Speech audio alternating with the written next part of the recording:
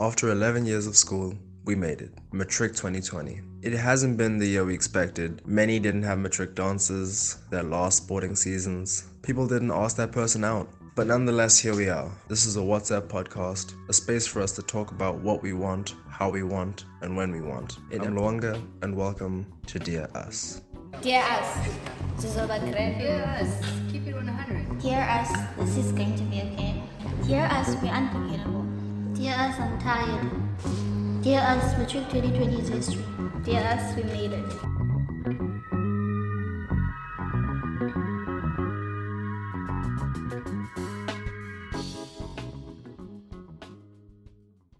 Like, I remember everybody, not even school kids, we were all excited for, the 2020 because, it was anticipated, double digits, etc. Yeah, it was also just the new decade.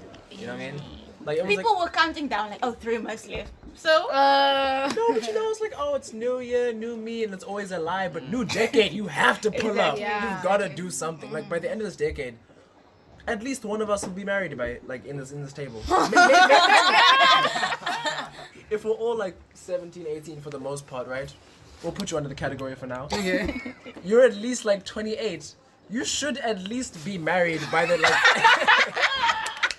by 30. By 30, you're like...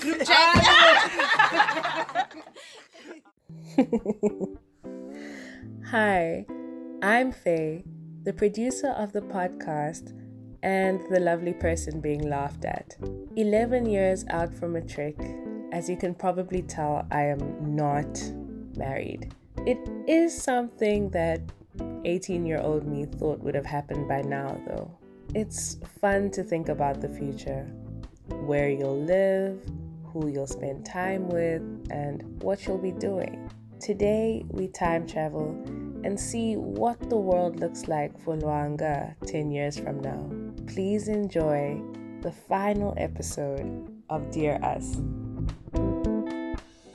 In 10 years' time, I would have finished studying. I would have moved out because my parents jokingly told me I have 8 years left to be at home, so that's great.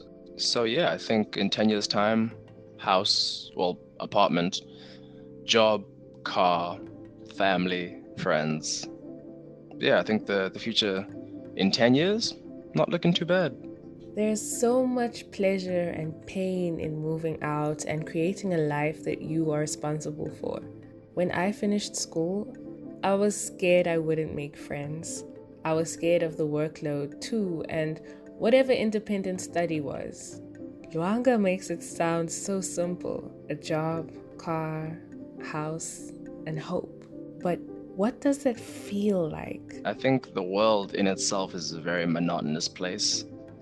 It's very tedious and consistent for the most part in terms of that once you are doing something or you're in a cycle, it kind of continues. We've been going through school for the past 12 years. It's been a 12-year cycle, and for some tertiaries ahead, for some not so much. When it comes to what I'll be doing in 10 years, not much different than what I'm doing now. I just think, different spaces.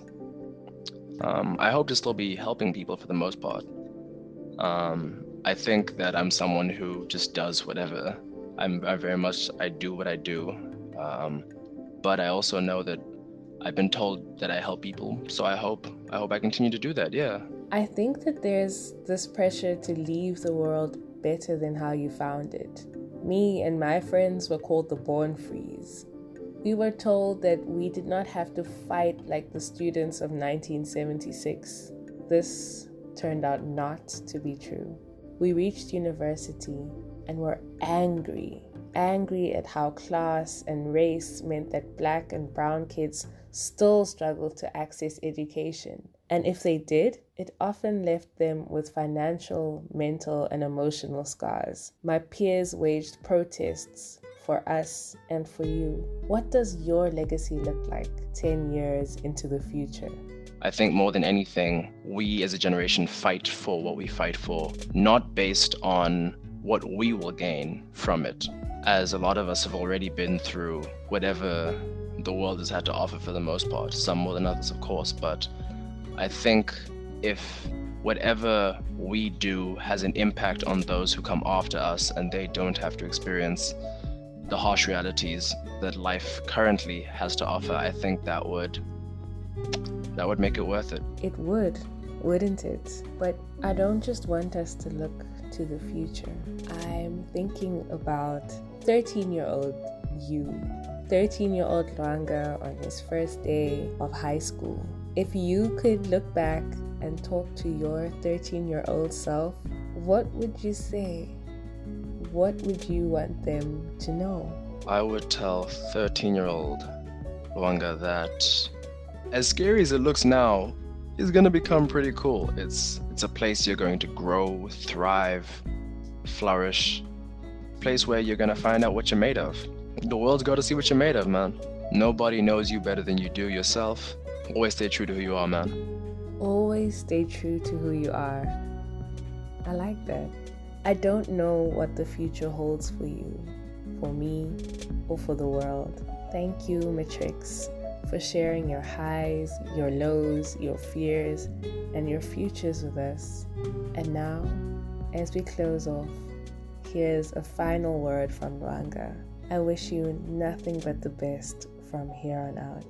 This has been Dear Us, Matric 2020. I think when you think about the future, it's a very complicated and confusing concept. I mean, the future is happening all the time. 2 seconds from now is the future, and now the present is 2 seconds from when I just said that. So you're almost living in the present and future at the same time, in a sense. No one really knows what's up next, but I think that's part of everything. I think the future and not knowing, the anticipation of life itself is kind of what adds a bit of flavor to it. Not too sure what the future holds, but I'm hopeful. I think you have to be.